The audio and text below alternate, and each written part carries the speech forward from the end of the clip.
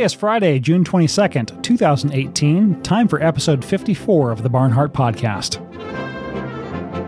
And do you remember back when Trump was still new as president, a rumor came out that he was angry at his staff that they couldn't get the Gorilla channel on his television there at the White House? Yes, I remember this. And I don't know who pulled that story, but the entire liberal media ran with it. It was a complete farce. Somebody made this up and took the entire liberal media hook, line, and sinker.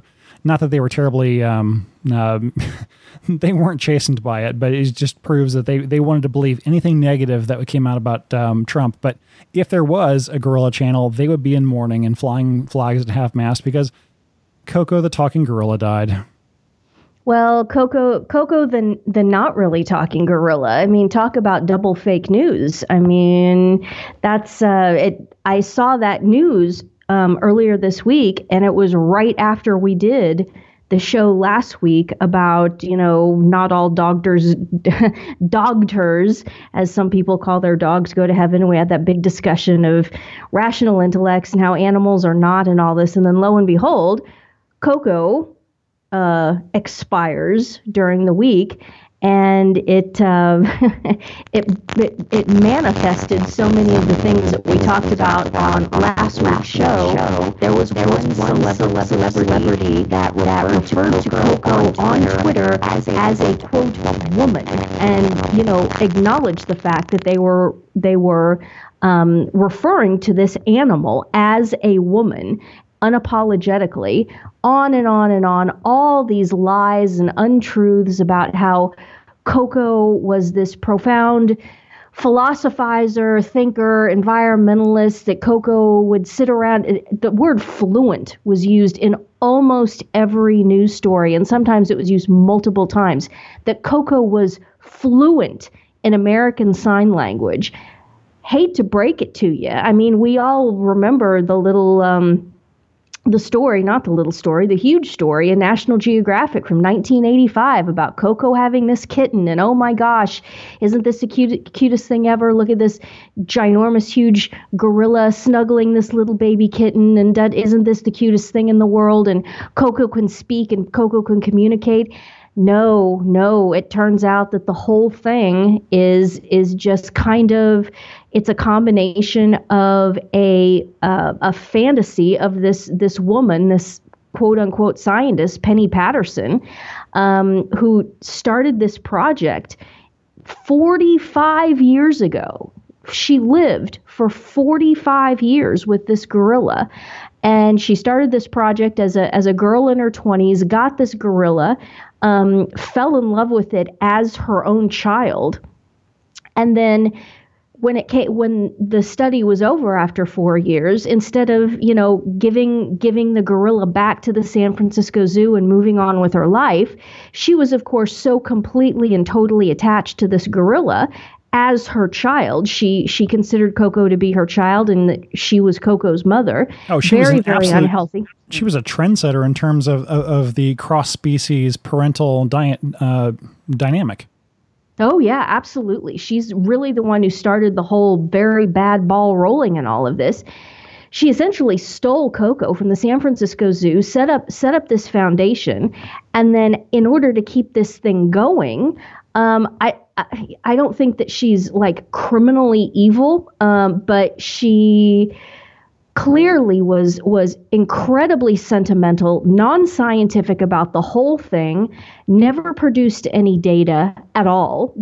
Koko is now dead after 45 years of quote unquote research. There's essentially no data for anyone to study. And the reason there's no data is because, to a large extent, if there were any data, it would show that Koko was absolutely not communicating, talking, anything that could fall into that category. All the videos that exist of Koko, if you see them, they are very short and they are extremely heavily edited, because Koko, yeah, she could do American Sign Language signs. She's got the intelligence. There are cattle dogs that are as smart as Koko is. There are cattle dogs who you can stand there and talk to in English or whatever the vernacular is, wherever the dog is. You can stand there and speak to them. You can give them explicit orders and commands about, go to the south pasture, get the cows out of the south pasture, bring them to the corral without any gesticulating, any eye cues or anything like that. The dog understands what you're saying and then will go do what you just told it to do. There are dogs, I'm convinced, that have the level of spoken language comprehension that Coco had. What's the difference with Coco? Coco had opposable thumbs. She had hands that were shaped somewhat like ours because she's a great ape, and great apes have opposable thumbs. And so as a result, she was able to mimic and in a certain sense learn some American Sign Language signs, but this notion that Coco was sitting around speaking and conversing with anyone, Penny Patterson or anyone else, this is completely false. This is a lie and I'm going to say it was a lie. It was a lie that Patterson and her accomplices in the Gorilla Foundation put forth in order to keep the gravy train rolling. I mean, this was a very sexy kind of a news story. And then Patterson just completely devolved into this hyper sentimentality, and then started mapping all of her political agenda onto Coco. So within the last decade, you have Patterson producing videos purporting to show Coco saying talking about how people are killing the planet and this is making her sad, and on and on and on. This is all a lie. This was all, I hate to say it, but it was in large part a scam that was perpetrated. We'll put into the show notes a very telling article from 2014. In 2014, the entire board of the Gorilla Foundation, which is this Penny Patterson thing that's taking care of Coco and one other gorilla, a male gorilla, who, by the way, is basically completely ignored. The entire board of the Gorilla Foundation, and I think most of the staff, resigned en masse, en bloc. With the exception, the only person who didn't resign from the board was the figurehead celebrity, Betty White, who had no idea what was going on. Everyone on the board resigned because Coco was obese. Basically, they argued that Coco was maltreated. There was some really weird stuff going on with Patterson and what was going on with swirling around this facility and Coco. I mean, like super weird, disturbingly weird. And I'll let y'all read that if you're interested. But so basically, Coco had a Me Too moment ahead of schedule of the rest of the media too. I wouldn't call it Me Too. I mean, Coco, for boiling it down, Coco basically had a nipple fetish, and everyone there who worked at the Gorilla Foundation, apparently one of the only ways that you could get Coco to do anything was to expose your nipples to her, men and women. So it was constantly, for all of the staff and everything, it was this hyper weird situation where they were all having to basically run around naked, women in front of men, with Patterson telling them, if you don't do this, you're going to psychologically traumatize Coco and all of this. I've also, we'll put also a link in the show notes to this really interesting lecture given by a Professor Robert Sapolsky at Stanford. That's where Penny Patterson originally, I think, was doing her doctoral work. Because she ended up being just outside of San Francisco, so that would be Stanford, and she got Coco from the San Francisco Zoo. And he makes the point that, all serious scientists would talk to Patterson and know that she was just completely cuckoo pants. So, for example, he was talking to Patterson at one point years ago, and there had been another gorilla that they had wanted Coco to mate with, but they never made it. That all gets triggered those great apes into captivity.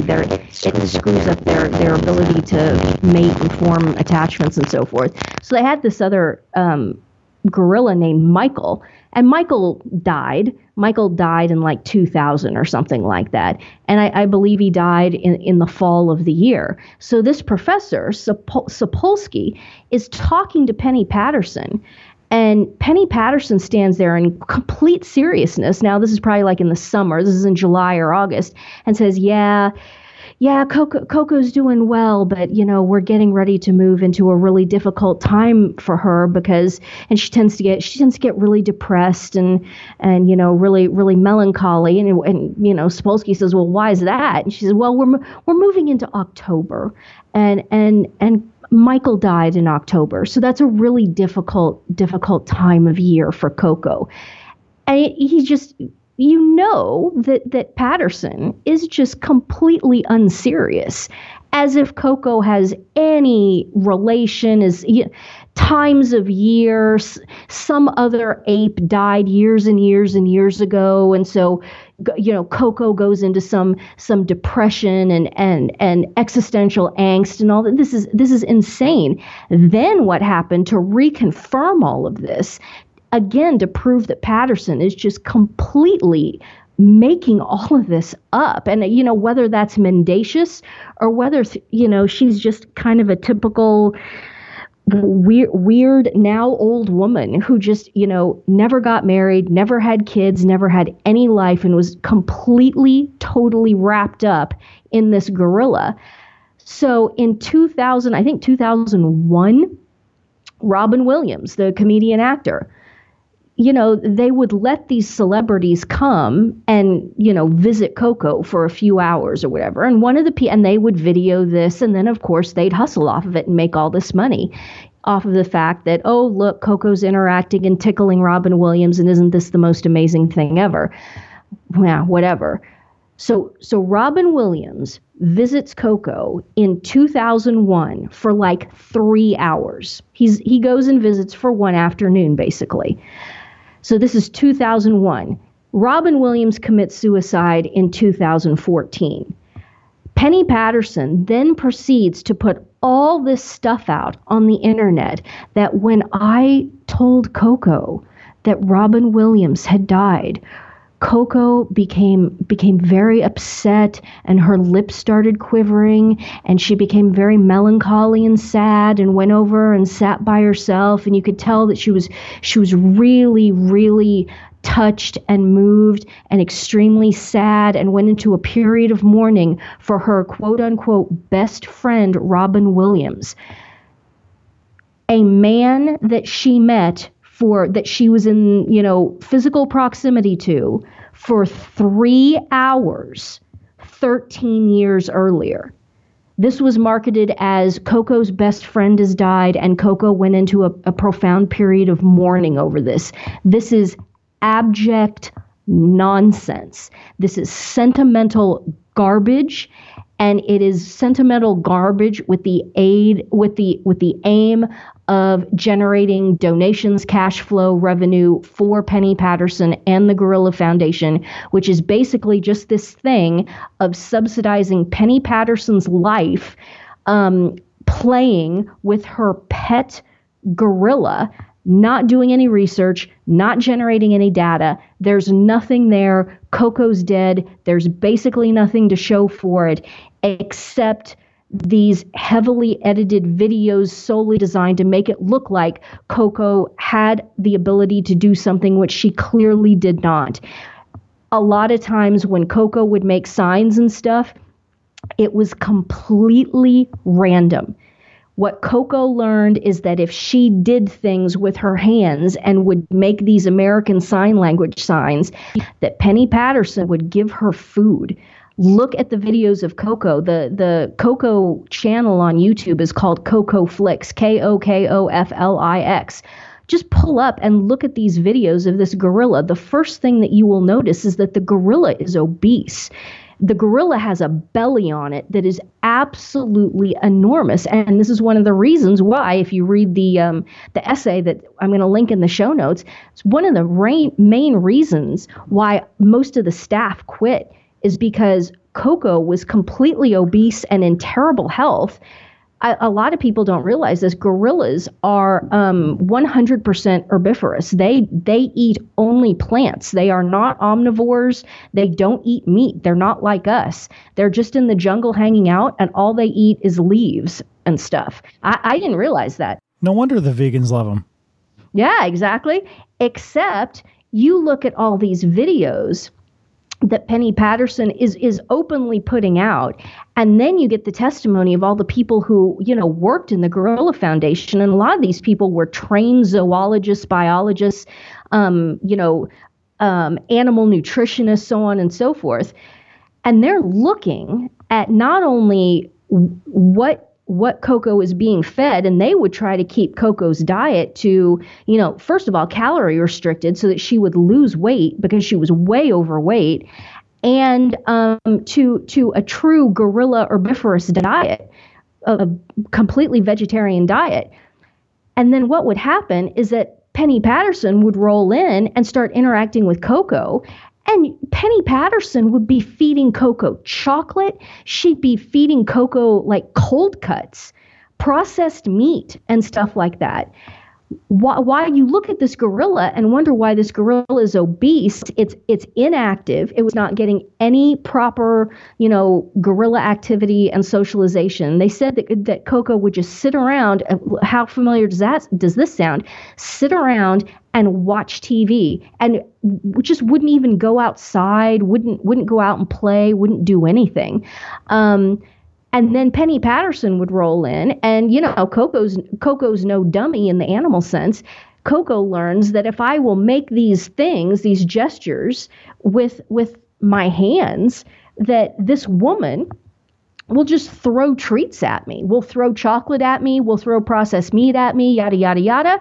Well, of course, the gorilla is going to do stuff like that. If your dog had opposable thumbs, you would certainly be able to train your dog to make American Sign Language signs. If you have an intelligent dog, we're talking about something like I don't know, what's a smart dog? An Alsatian, or, a lot of the shepherd dogs, the cattle dogs, they're pretty intelligent dogs. If they had opposable thumbs and hands like that, sure, you could train them how to make a few American Sign Language signs. Of course you could. But Koko would never voluntarily, start making observations about anything. The only thing that actually Koko would do is once in a while she would make signs indicating that she wanted food, she wanted drink, and things relating to going to the bathroom, as you can imagine. This notion that this gorilla was just sitting around, and again, that word was used in almost every news story.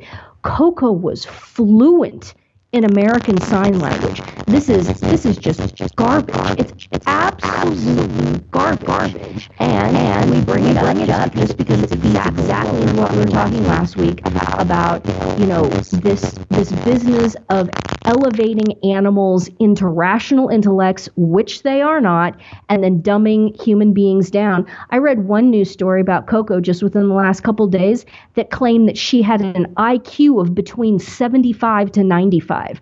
Again, this is absolute garbage. People with IQs in that range can work at McDonald's. I don't think Koko could do that. Of course they can. No, I don't think Koko could do anything like that. No.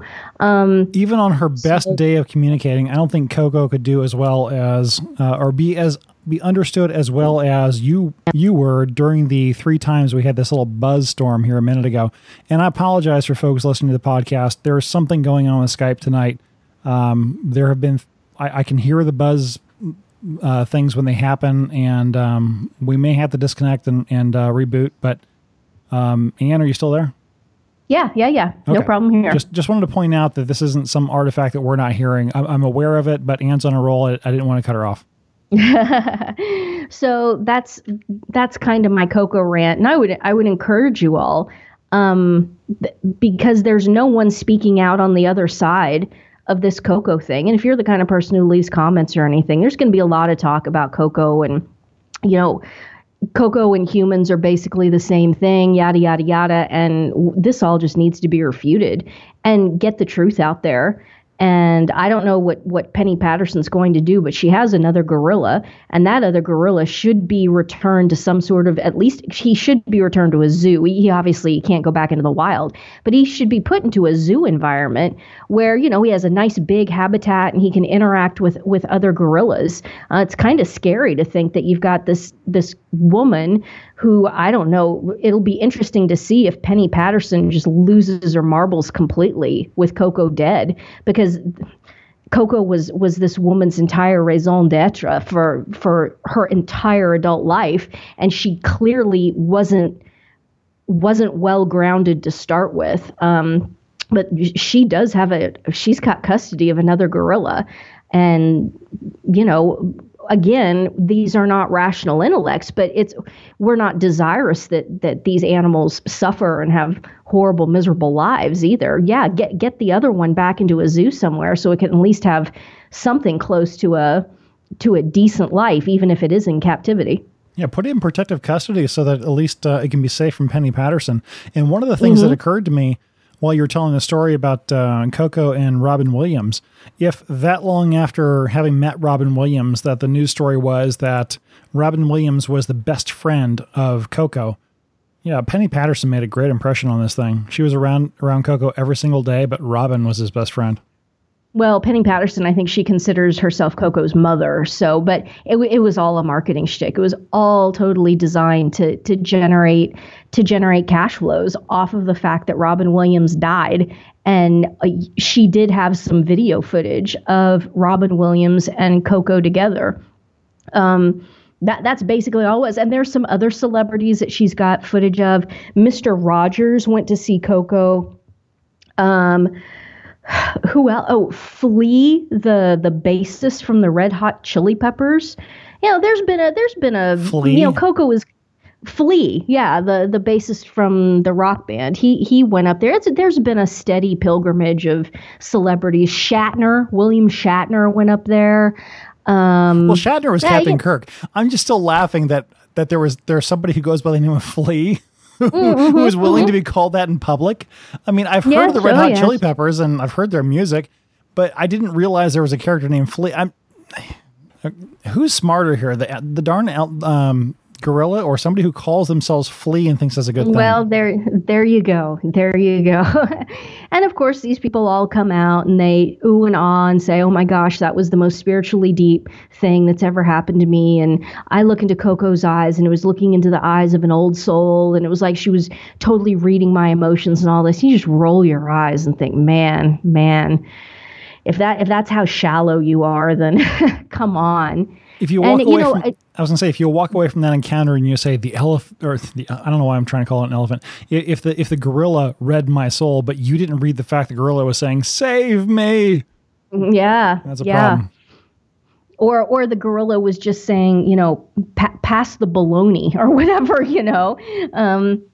this business of just reading all of these emotions and ascribing all these emotions to these animals is just absolutely ridiculous. At the end of the day, as we covered last week, the thing that's driving animals is that they want food, and they've identified where the food is coming from, who provides the food, and that is who they will, ingratiate themselves to, submit themselves to, whatever it is.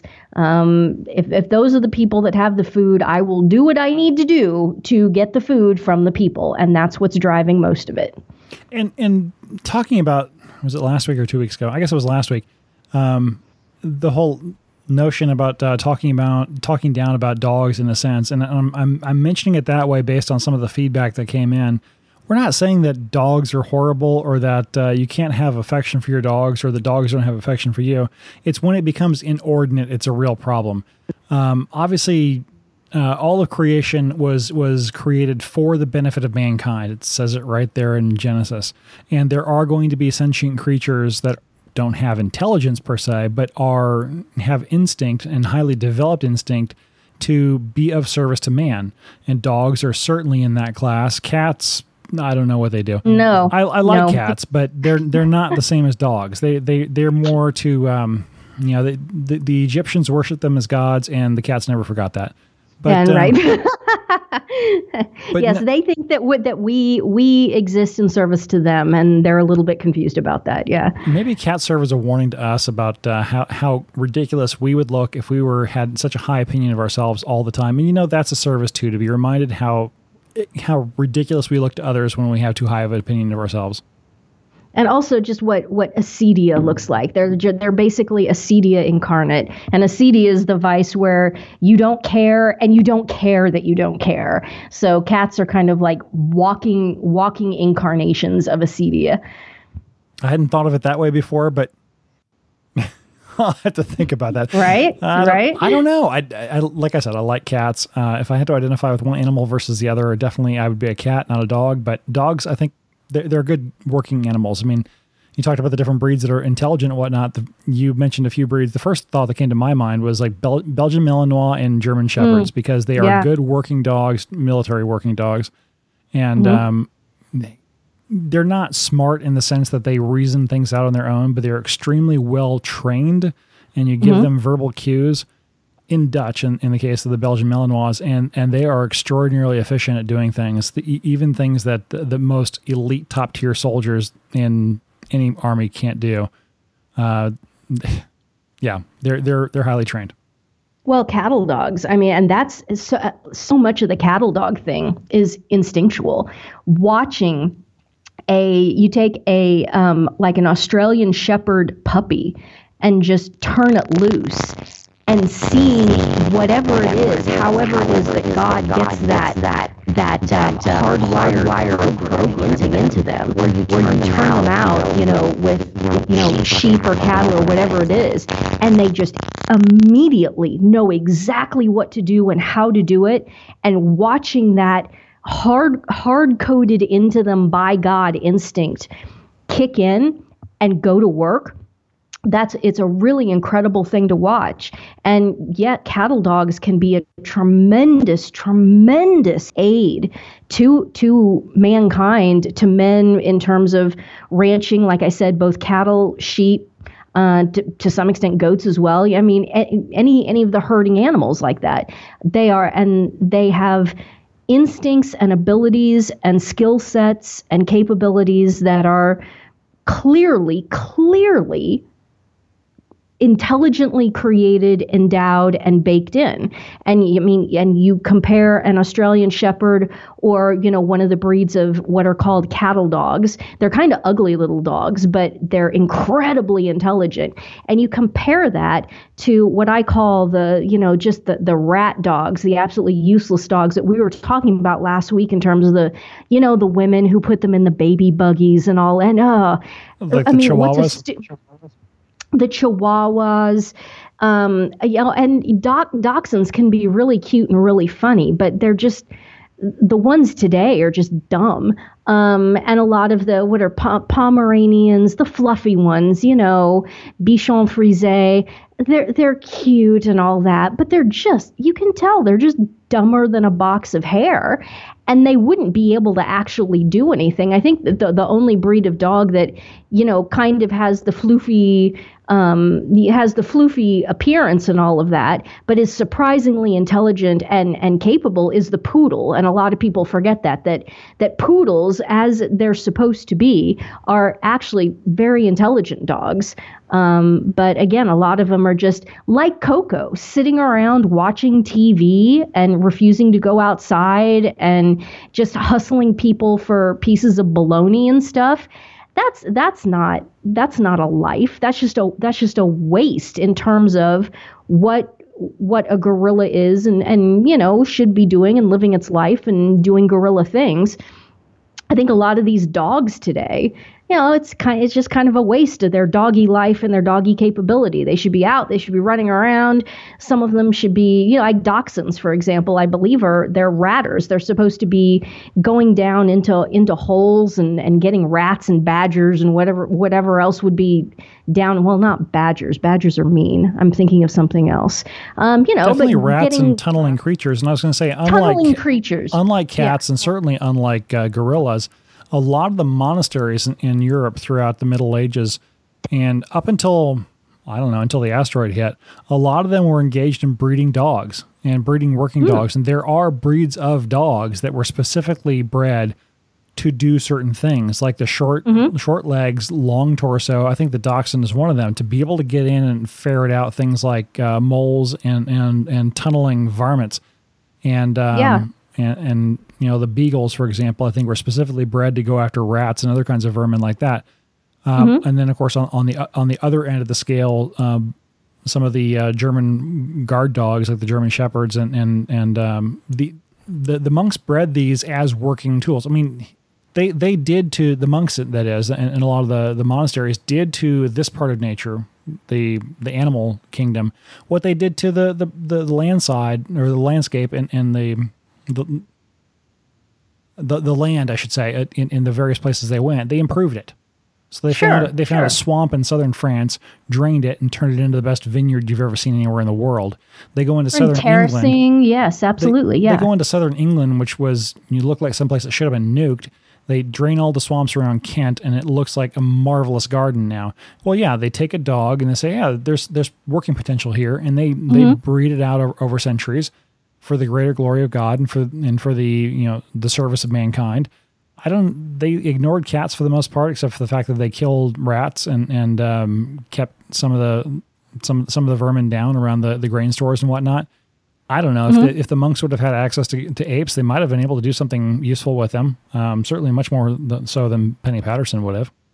Yeah, but it clearly wasn't in the divine providence for that to happen, and I'm fine with that, because personally speaking, I have always found apes and monkeys to be creepy. Ever since I was a little kid, I don't like them. I never liked dolls of them. When we would go to the zoo on the annual field trip with school, I despised the ape in the monkey house. Just don't like them, don't want to be around them, don't find them interesting. I mean, it's good enough that they're, that's great that we're doing things to help keep them from going extinct, because those savages over in Africa, apparently they just kill gorillas and eat them. It's called bushmeat. And it's this enormous multi-million billion-dollar trade. I mean, again, how creepy can you get? Eating a gorilla and eating a gorilla hand. And it so resembles, it looks like the thumb is way shorter and the fingers are way longer, but it bears enough of a resemblance to a human hand that it's just really creepy. And those people over there eat it, and that's gross. Is it gateway cuisine for cannibals to come back to other food, or what? I don't know, but it does have, apparently they ascribe all kinds of voodoo magic to eating great apes and stuff like that. So I think it's probably all creepily tied into cannibalism and so forth. And again, the dirty little secret that nobody wants to talk about is that they have pretty much settled on the science that the way that HIV made the leap from great apes into humans is because there was creepy bestiality stuff going on over in Africa, and that's how the disease made the leap. Well, that's one popular theory. The other one is that it was cooked up in a CIA lab. I mean, take your pick. I don't know which one. Well, I think the bestiality one, sadly, is far more plausible. Far more plausible. I think when you look CIA at the group, can't build a virus from scratch. I mean, man's scientific prowess is not to that point yet, and it sure as hell wasn't to that point 40, 50 years ago when HIV first started showing up, and it first started showing up amongst homosexual populations and people who would do sex tourism to Africa. So, there you go. Well, it's not like the CIA wasn't trying, but I would default probably to thinking that it's more of a punishment for sin, looking at the population who had the worst problem with it. That's not even the right way to say it. Where the highest incident of it happened. The fact that it crossed over into drug users probably is because that group overlapped with the homosexuals that were so militant about it. I mean, There were people who lost their careers in the 60s and 70s by pointing out the epidemiological fact of where AIDS was coming from. That was too much science to be pointing out. So, what are you going to do? What are you going to do? It's all right there. That's in Romans. Is that Romans 1? Where it says they will receive in their bodies the due punishment for their sins. It's right there. I mean, hello, venereal diseases, right there. What do you expect? But that's another reason why the Sodomites hate God so much, is precisely because not only will he never ratify their sins, but, you know, the punishment is not just cooked into, you know, objective moral norms coming from the church. It's cooked into creation itself. You do these things. You do these horrible, disgusting sexual sins, and you're going to end up dying of something very, very ugly. And again, that's just another reason why they hate God. Absolutely. Yep. I wasn't sure where we wanted to go next with this. I think we should probably change topics. Speaking of which, let's talk about the lesbians in the Navy, and I'll let you open that up, because again, you're the Navy guy, and again, this is touching on something that we talked about 2 or 3 episodes ago with regards to the fact that, you know, that study came out that said that the preparedness in the Navy was really bad, and then we started talking about, you know, the wreck of that ship last year. And now, lo and behold, again, right after we talk about this, I'll let you talk about the news that kind of broke on that about 10 days ago.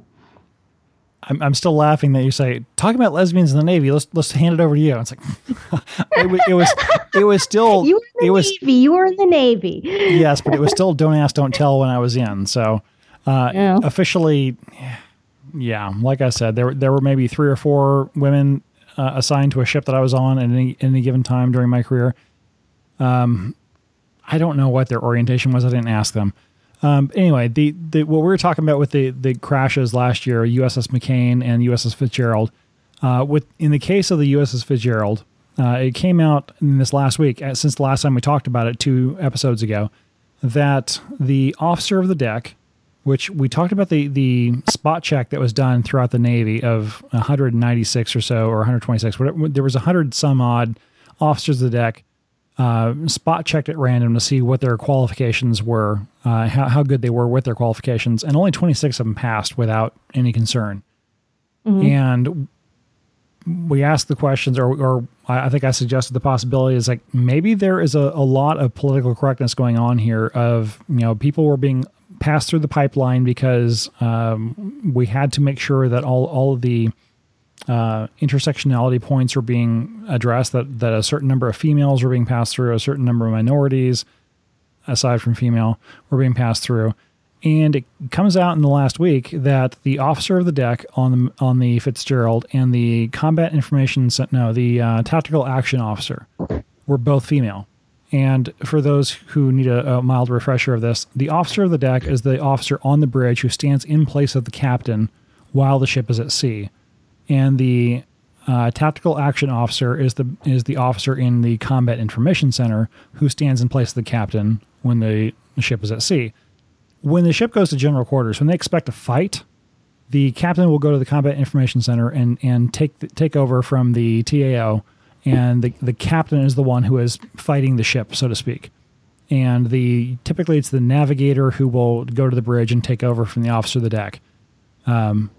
Very highly qualified people in both cases. Now, in this case, it comes out that both of the TAO and the officer of the deck were both women. And one of the things, now, okay, fine. There are highly qualified women to be found in any given profession. But one of the other things that came out was that the TAO and the officer of the deck were not talking to each other. And one of the things I began to wonder is, were they not talking to each other because they didn't know they were supposed to be? Because they weren't that good at their jobs to begin with, and there was incompetence? Or maybe they just didn't like each other when, you know, wasn't their time of the month and just weren't talking to each other? Were there other reasons why they weren't communicating? And I don't know. It's one of these things I started thinking about it, and we were talking about this before we started recording. I know of cases when I was in the Navy of officers who absolutely hated each other, who, if on liberty, if they came within 15 feet of each other, they were throwing punches. But if they were on duty at the same time, even on the bridge at the same time, they were completely professional. They still hated each other's guts. They did the job, and they went their own ways as soon as the job was over. I was never in a position to experience the same thing with women involved. But I can just imagine it wouldn't go the same. Though, that these two positions, by definition, it was absolutely necessitated that they were constantly communicating with each other. Didn't you say that these two posts required constant back and forth communication just in order to run the ship? So the notion that these two women were not speaking to each other is just like incomprehensible with regards to operating a naval ship. The two ships that I was on when I was at sea, the communication between the bridge and Combat Information Center, which is the officer of the deck, and the TAO, Tactical Action Officer, it's essentially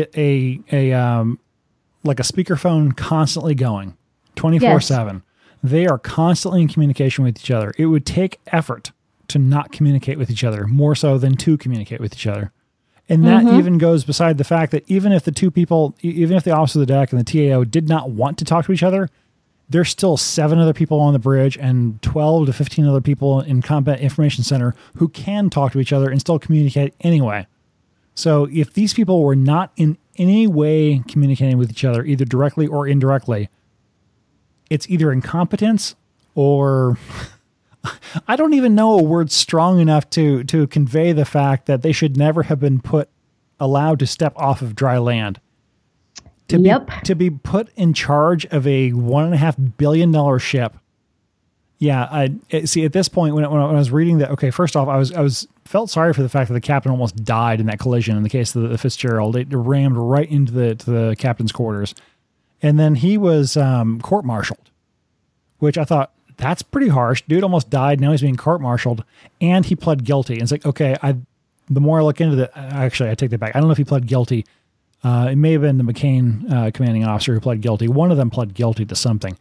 And the fact is, okay, commanding officer of the Fitzgerald, if you left 2 officers in charge of TAO, of combat and bridge, who aren't talking to each other, okay, the ship only holds 400 some people, maybe 500 some people. It's pretty small. When you're at sea for, a few weeks at a time, the crew is on the boat or assigned to the ship for years at a time, 3 or 4 years at a time. That's a small community. Mm-hmm. There's no way the captain doesn't know these people don't get along with each other. Mm-hmm. There's no way that, reasonably speaking, if you have a concern about the safety of the ship because these people don't get along with each other, there's no reason you shouldn't have swapped them out or something or taken them to task. Hauling before I don't know if officers can go to captain's mast or not. There are ways of dealing with this. Article 32, something. Deal with it. And if it comes to the point of people lose lives and you suffer tens to hundreds of millions of dollars of damage to the ship because these two people would not or could not communicate with each other, then yeah, I think the captain deserves some definite retribution as a result of that. Well, and it goes back to why were they not talking to each other? And it seems to me there are 2 possibilities. One, that they were women who were being catty and were quote unquote fighting, which I just have no time for that. No time for that. This business of women and how they carry on with each other. And, oh my God, well, I'm not talking to you. And rah, rah, rah, rah. Oh, gee, Anne, why haven't you had many female friends over the years? I have no idea. You know why? It's because I just don't have the time or the patience for that typical post-Christian, post-Western female bullshit. No time for it. So that's one possibility. But then what you kind of, in the little chit-chat conversation that we were having, you kind of brought up the possibility, What if these were a couple of dykes and they were fighting with each other? Oh, isn't that interesting? Because this is another pathology that goes along. And again, I've been fortunate in my life that I have not had very much interaction at all with lesbians. But the one thing that I've been told and have learned, and, read this and have had it confirmed by, law enforcement people that I know and so on and so forth. Apparently, the dykes just fight all the time and beat the crap out of each other. The highest per capita incidence of domestic violence. Ask any cop this. What group as a percentage has the highest incidence of domestic violence and basically just beating the crap out of each other? And it's dykes. Dykes just beat the crap out of each other. Next is gay guys who beat the crap out of each other. And then it's normal male-female relationships on a per capita basis. Now, obviously, because there are so many more heterosexual couples and people, on an absolute basis, there are more domestic violence calls that involve a man and a woman. But as on a percentage basis, of this growing but still massively overinflated, there aren't nearly as many sodomites and lesbians and sex perverts as we'd all be led to believe if we listen to the media. But anyway, as a percentage, the sex perverts, being diabolical narcissists, we shouldn't be surprised by this. They fight and physically fight with each other. So is it that these two women in the Navy were friends with each other who were doing the typical female catty bullshit and fighting with each other to the point where they jeopardized the entire safety of, like you said, $1.5 billion boat with all these people on it and get people killed because they're having their little catty thing? Or is it that they were dykes and they were fighting? That's the dirty little secret that, I don't know, maybe that information will come out. We'll have in the show notes, absolutely, that blog citation. Again, you're not going to see this in the mainstream media. You've got to get, people who are blowing the whistle, and about the only people that will expose any of this are private bloggers who will then, report on this stuff that, yeah, it was two chicks and they were fighting. So there you go. Another typical thing. Like you said, men, even if they have some sort of personal animus with each other, when it's time to go to work, it's time to go to work. And you can put that, and men can generally put that stuff aside, get what needs to be done. And then, like you said, after, when they're off duty, if they get within 15 feet of each other, they'll knock the crap out of each other and fists will start flying. Fine. But when it's time to drive the ship, men are generally, what's the word? Just emotionally stable and intrinsically superior in those types of roles, in that they can get shit done. Do you think that in all of these centuries and centuries and centuries of warfare, that there weren't countless instances of men who got conscripted into outfits in whatever century, because they lived in the same communities, they probably had some history of fighting with each other, and then would have to be and then would get conscripted into the same outfit and have to go off and fight next to each other in a war. And then if they survive, presumably come home. Look, this was happening all the time, and on a much, I think, more severe level than just guys with, some sort of a personal animus from the hometown, you stole my girl or whatever. If you look at the history of, say, for example, Italy or something like that, you go out into the Italian countryside, and all of these little towns have walls around them. All these little cities are walled.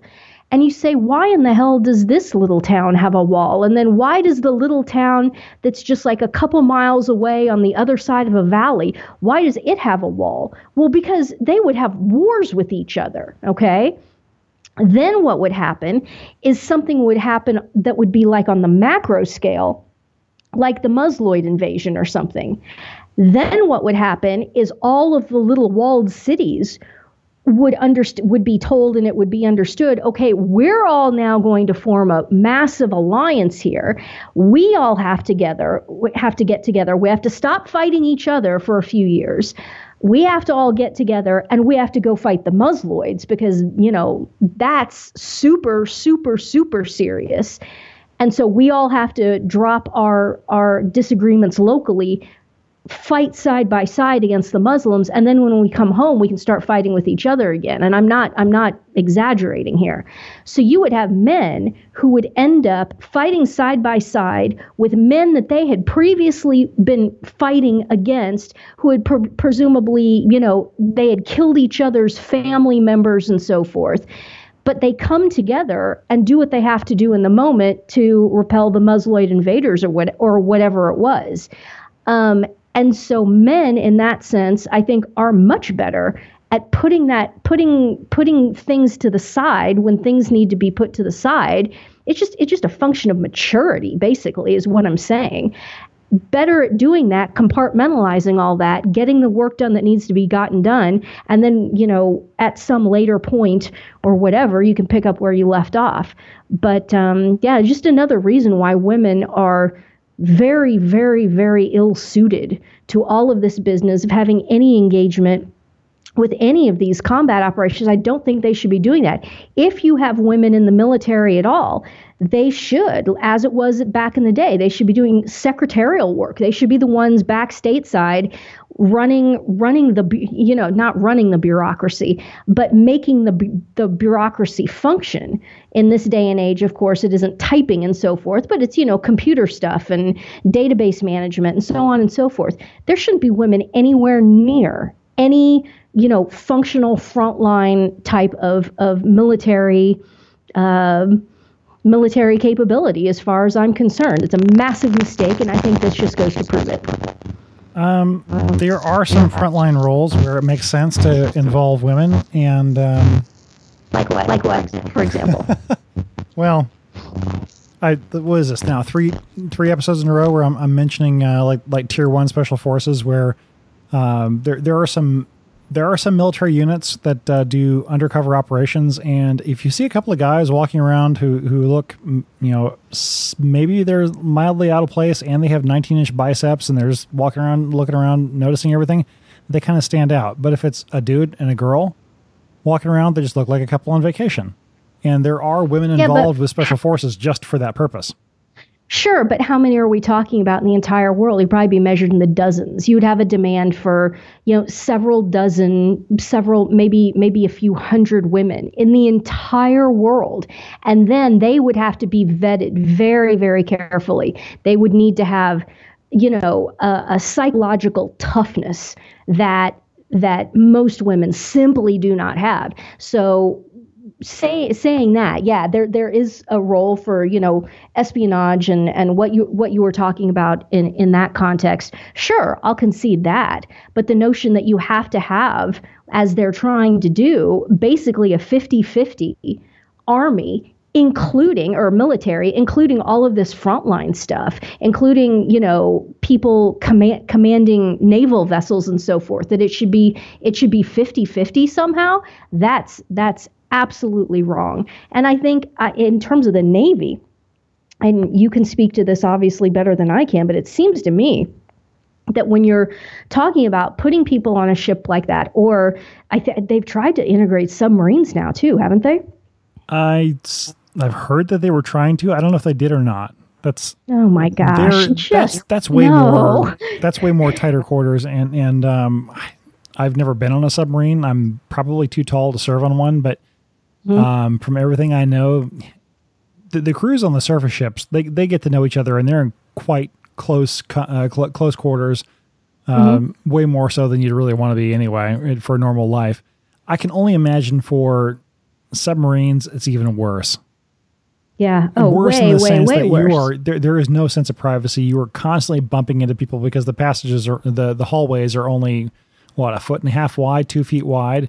I mean, it's a luxury on the surface. You've got 3 foot wide passageways. So, and it's just the entire notion that you have a fighting force that are sexually involved with each other. And let's be grown-ups about this. That's what happens when you mix like people on a naval vessel, for example. They're going to start having sex with each other. Okay, most Not of the time, all of them, but there's some going of to them, be yes.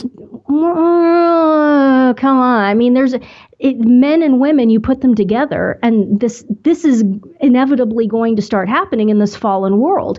There's going to almost always be a rank differential between those two people. Now, start mixing chain of command rank differentials in with the fact that these people who are having sex with each other are, need to observe that and work that dynamic. And that it's insane. There's no way you can have a fighting force where that stuff is going on.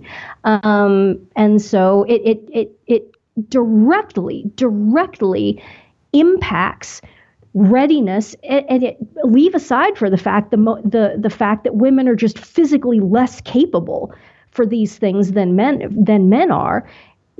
Just the psychological dynamics of this greatly reduces combat effectiveness, it seems to me, and that's just common sense. I've never spent a day in the military. I didn't even do ROTC when I was in high school. You just sit here with common sense and you say, clearly that's not going to work.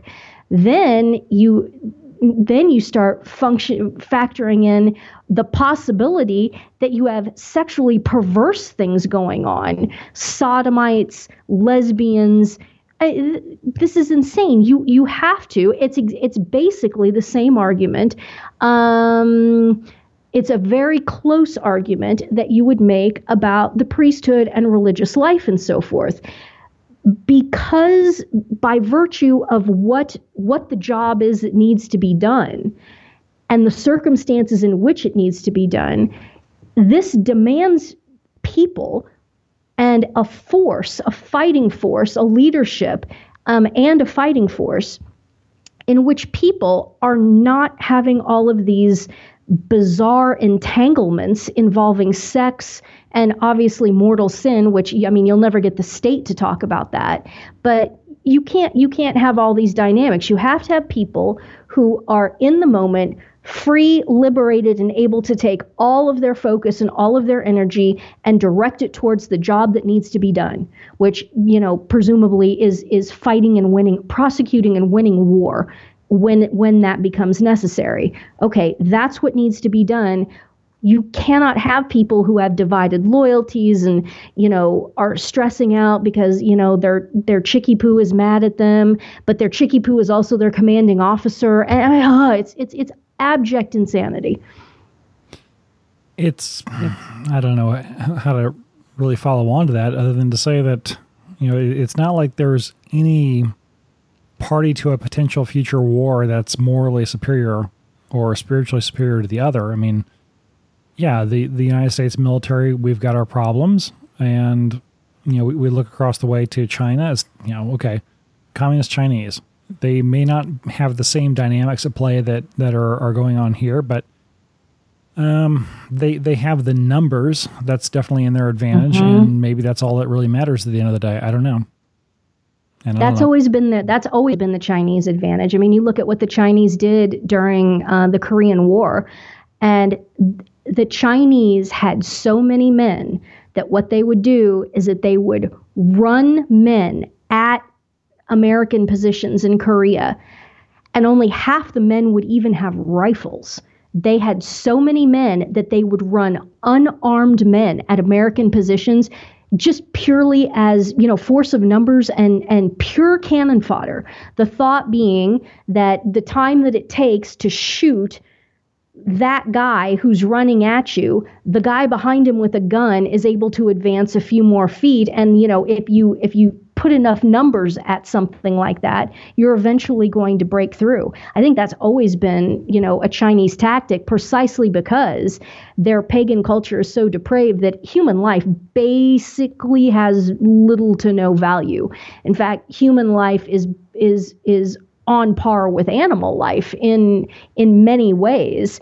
And so it just turns into Animal Farm, and some pigs are more equal than others or whatever it is. And that's how these dynamics play out in China and other East Asian cultures. Life is so cheap. And so, yeah, I think that's very true in terms of what the Chinese dynamic was. Well, I'm not an expert on land wars in Asia, but I would imagine that the dynamic is probably Napoleon times 10 or 100. And I believe it was Napoleon who said that, how can I possibly lose? I spend 25,000 men per week, and you can't keep up with that. Yep. And when it comes to the Chinese ability to project power and just keep throwing waves after waves after waves of people at somebody, that's fine as long as you can come over land at somebody. But I would imagine that advantage stops where the land stops. And in terms of the Chinese wanting to attack us, yeah, there's water in the way. I don't think they're going to get here. Well, but they have gone west before. So, and I think we've talked about this, that, the Mongolian hordes and Genghis Khan and all that, they went, or as John Kerry says it, what does he say? It's so pretentious. Genghis Khan? Genghis Khan, something like that. We'll pull that clip up and put it in the show notes too. Ugh. John Kerry makes my flesh crawl. Anyway, the Mongolians and Genghis Khan, they go west. And that's what they interbred with people in the Rus in Russia.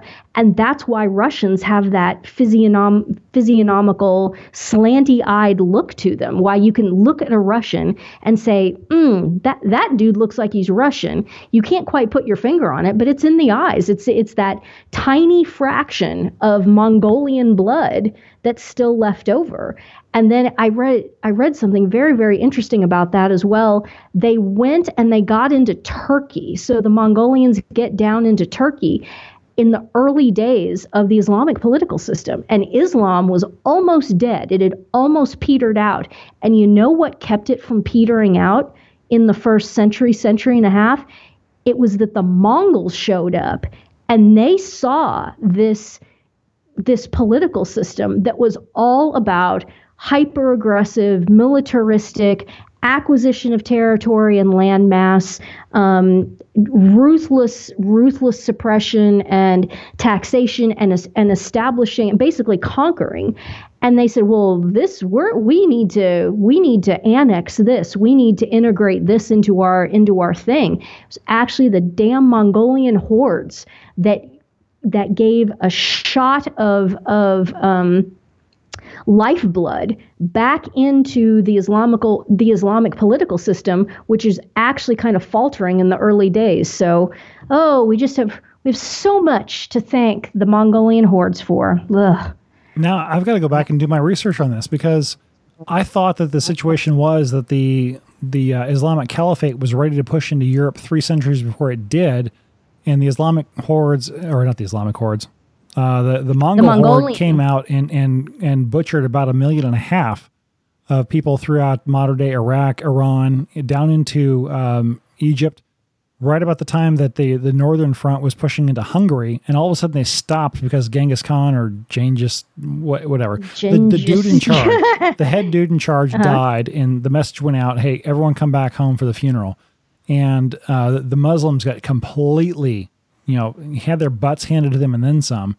And there were entire cities wiped out, cities of 500,000 where 10 people survived. And, just a blessing that about the time the Mongol hordes hit Christianity or Christendom, they stopped.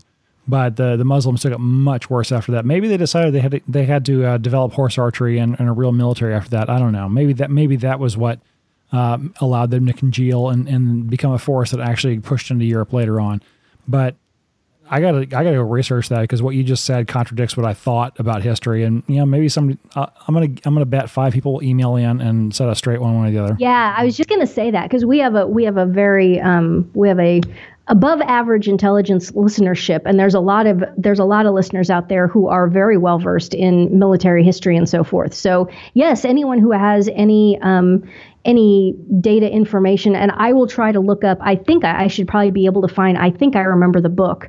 I should be able to find that. But any listeners out there who are military historians and so forth, and you have any notions about those dynamics between Europe, the Mongol hordes, Genghis Khan, and Islam down there in Turkey and Eastern, what would you call that? The Caucasus and all of that. If you have any information about that, let us know, and we'll set the record straight next week. It'll be an interesting conversation. I want to say the Dan Carlin podcast on the Wrath of the Khans. He devoted, was it 18 to 24 hours to this topic over 4 or 5 episodes. And that's where I'm drawing my memory from at the moment. I thought they pretty much just wiped out everybody they came into contact with. And when it came to the Muslim world, the choice was either surrender before we even start killing anybody and we'll let some of you live, or most of you live, or if anybody even puts up a fight, we'll kill you all. And unfortunately for the people who lived there, a lot of them put up a resistance and they all got killed. So that was the dynamic. Maybe my memory is faulty. I don't know. It's been a long week and it's Friday night, so maybe I'm the one who's not remembering correctly. Oh, no, I'm sure we'll find out. And you know what? It'll probably be the answer. Someone will probably email and say, well, you're technically both right. In this century, here's what happened. And in this century, here's what happened. Maybe we're just talking about two different mini epochs, since when was the creation of the Islamic political system? The late 6s. So 7th century versus, I don't know, 9th or 10th century or something like that. I'm sure we're here. I was going to say, it's been a lot longer since I've read Karen Armstrong's book, so I can't remember when Islamism started. Late 6s, I think. So tune in next week for the conclusion of the Mongolian horde conversation, which started as a conversation about lesbians in the Navy. How good are we, Super Nerd? How good are we? This is like a scattershot Friday, I think. I think so. Now we have one more topic. It's a big one. As an intermezzo, there's an email going back to May 6th, and there was a lot going on in my life at the time, which is why this got put aside. To all the listeners, there's a question that I don't know the answer to, or I would have replied to Sally by now. She was looking for alternatives to the app Laudate. And I don't know if this is for iPhone or Android, but she's looking for an alternative to that app. I'm aware of the app. She likes doing the Liturgy of the Hours, mornings, Vespers, Compline, and that. But she seems to recall that we mentioned some other app for following the traditional Mass. I don't remember what she's talking about. So if it's Divinium, the one I use, and it's not an app, it's a website. So as long as you have a browser on your phone, and a lot of people, it was funny, Antipope Bergoglio said something a while ago about, you shouldn't be using devices in church. And generally, I have my missal. My missal is just falling apart. It's glorious. And, I have photographs pasted into it and da-da-da-da-da. And, I don't want to give up my missal. But there are times. Say again? Sancta Missa. That's the website. Divinium Officium is the one that I use, and it is awesome. So you go to, and it's spelled DIVINUMOFFICIUM.com. So you just go to Divinium Officium, and it defaults to today. You can do, and then from the homepage, you click on, do I want to go to the Divine Office or do I want to go to the Mass of the Day? So you go to the Mass of the Day, presumably, and it says right at the top, whose feast it is. It's set in class, and then on the left, Latin, on the right, whatever your language is. And you can scroll down to the bottom and you can change it, but I suspect that it reads your IP address and then calibrates to your IP address. People all over the world use this. People in Italy use it. People in Spain use it. It has all of these, I think it has a Hungarian. It's incredibly well done, incredibly well laid out, and it's every word of the Mass. It's not like, when you're using a hand missal, you have to flip back and forth between the ordinary of the Mass, in other words, the things that are fixed in every single Mass, and then the proper prayers. And so you have to flip back and forth. There's two different sections for that, which makes sense. If you know how to use a missal, it makes perfect sense. The thing that's really cool about these electronic devices is that you don't have to do any flipping, is that it doesn't use any more, relative to how cheap memory and bandwidth is anymore, especially for text, it doesn't cost anybody any more to have every single word of the Mass in order every day. So you don't have to do any flipping back and forth. You can just scroll right through the Mass in order. It's all there. And then if you pray the Divine Office, the entire office, you can pick which office. And then the thing that was cool this year, because, Ecclesia Dei gave basically everybody permission to do the pre-1955 Holy Week before all the horrible changes were made. What was so cool was going to Holy Week this past year, opening up Divinium Officium, scrolling down to the bottom, and changing the rubrics from the 1962, which is what we're generally using every day, to, we get to do the pre-55 Holy Week, get to change your rubrics on Divinium Officium to Trent 1570. How cool is that? Show me the Masses and all of the rubrics from 1570 Council of Trent promulgation. That's what we're doing this year. How cool was that? But then in terms of using an electronic device, I generally use my missal when, just day to day. But I will admit that if I go on a pilgrimage somewhere and I'm trying to pack very light, missal's really heavy.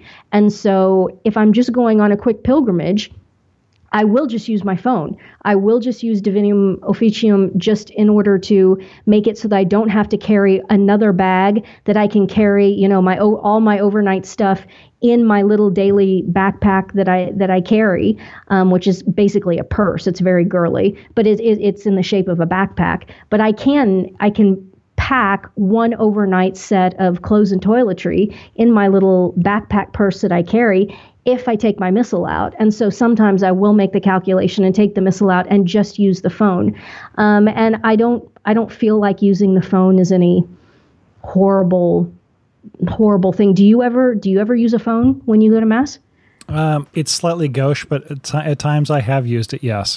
Mm-hmm, mm-hmm. I think most people by now have, and like I think a lot of people in general, books, everything in general, I vastly prefer to have paper in my hand. I prefer that format. I think it's easier on the eyes, everything else.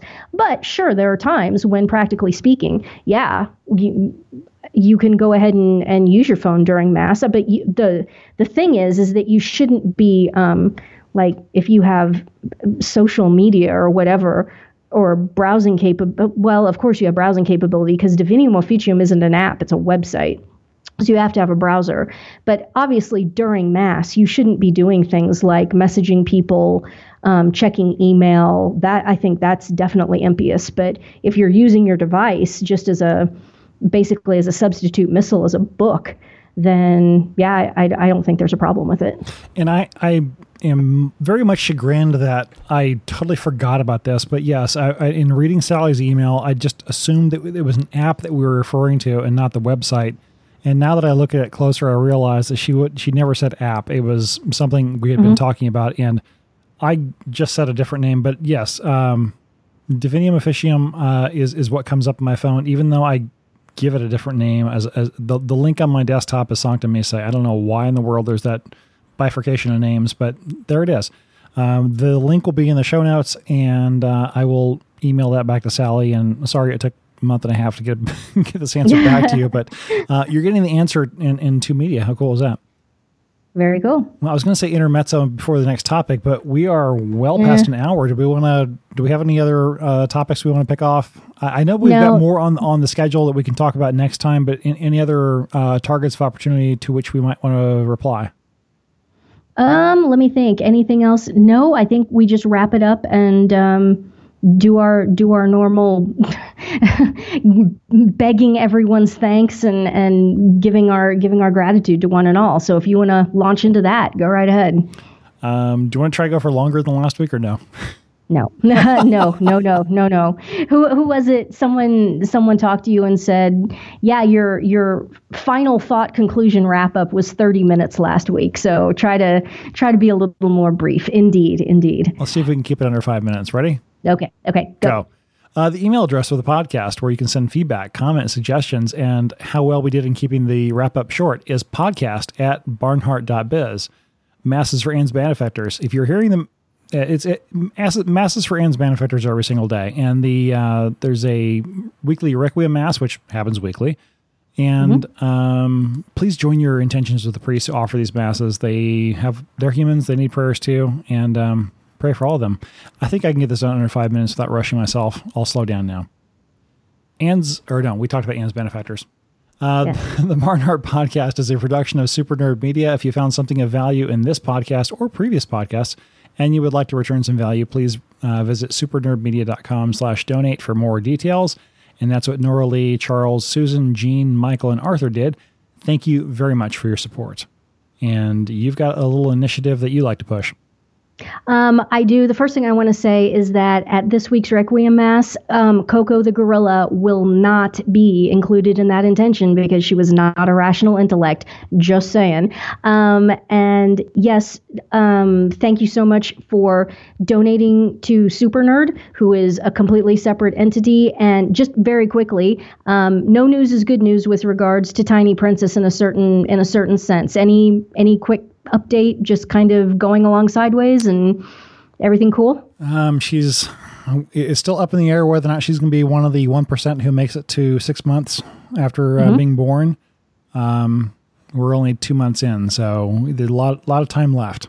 And I do want to share, if I may, there was some good news. You have been able to get access to getting some help maybe with the overnight shift in home care. Is that correct? Yes. I know a lot of people were concerned about that. So yes, in fact, last night my niece, who is a traveling nurse, and when you're young and single and you want to travel and get paid at the same time, that's apparently a great way to do it. She is back in the local area, and her next 3 or 4 month contract is local. She came over and stayed overnight, and that was a gigantic blessing for my wife. I think it was the first time in maybe 2 months that she actually got a decent night's sleep. So that was big, and certainly looking forward to, for her sake, having that opportunity more often in the future. Okay, well, so we won't call it exactly sideways, but it's no rushing to the hospital or anything like that. And there is positive motion forward in terms of getting in-home assistance. So generally kind of sort of good news. So there you go. Yes. But please continued prayers for Tiny Princess and Super Nerd and Super Mommy and the entire family. And my Stale Big Mac initiative, again, just can't thank everyone enough. But I will reiterate that what the Stale Big Mac initiative is trying to do, and what I've been counseled to do, is attempt to build a larger, broader subscription base of low dollar donations. So that's why we called it Stale Big Mac, because that's about $5. And that's a level of utility that I'm pretty confident that I might be able to deliver. But then whenever I have to be really careful, and I try not to talk about money hardly ever, because every time I do, the munificence of the benefactors just comes flowing forth to the point that I worry sometimes. I genuinely worry. Obviously I don't know what the financial situation of basically anyone is that donates to me, but sometimes I just worry, like, are you sure this has to be a non-trivial percentage of your rent or your mortgage payment this month? Are you sure? So again, thank you all so very much, but going to keep pushing the Stale Big Mac initiative in terms of the low dollar kind of podcast subscription paradigm. So that's what the little icon of the Big Mac that's now showing up on the posts on the website and will show up on the post for the podcast is about. thank you all so very much. Can't thank you enough. And once again, I'm just shocked and humbled by everyone's generosity and support, and what seems to be a sentiment of genuine affection. And I don't know why, because I just scream and yell and rant and rave, but people seem to enjoy it and are very, very kind to me personally. And so I can't thank you enough. It's entertaining and also efficacious and enlightening. And if I could think about another E in the alliteration, I would come up with one. But I hope so. I hope it's edifying, and I hope that edifying. That was the fourth one, darn it. Edifying. Yes, there we go. And obviously, I'm sure that I've said things that are incorrect, and I'll find out about it hopefully before the end of my life. And if not, I'll find out about it. I'll find out about it at my particular and maybe at the general judgment as well. But obviously, I genuinely believe that things that I say are correct, and I'm obviously trying to be correct, and I worry very much about saying things that are correct and not saying things that are incorrect. So, and I'm sure, Super Nerd, obviously, any sane person should have that level of care. I don't want to say things that are wrong. So in that spirit, don't forget to look up history of the Mongol hordes' interaction with Islam in the Caucasus and the Turkish, what's that called? Isthmus, and the Isthmus of Turkey. So we'll correct and make sure that there are no errors in next week's show. I think we went over 5 minutes, darn it. Yeah, darn. But not by much. Okay, on that spirit, until next week, I am Super Nerd. And I'm Ann. Thanks, guys. God bless.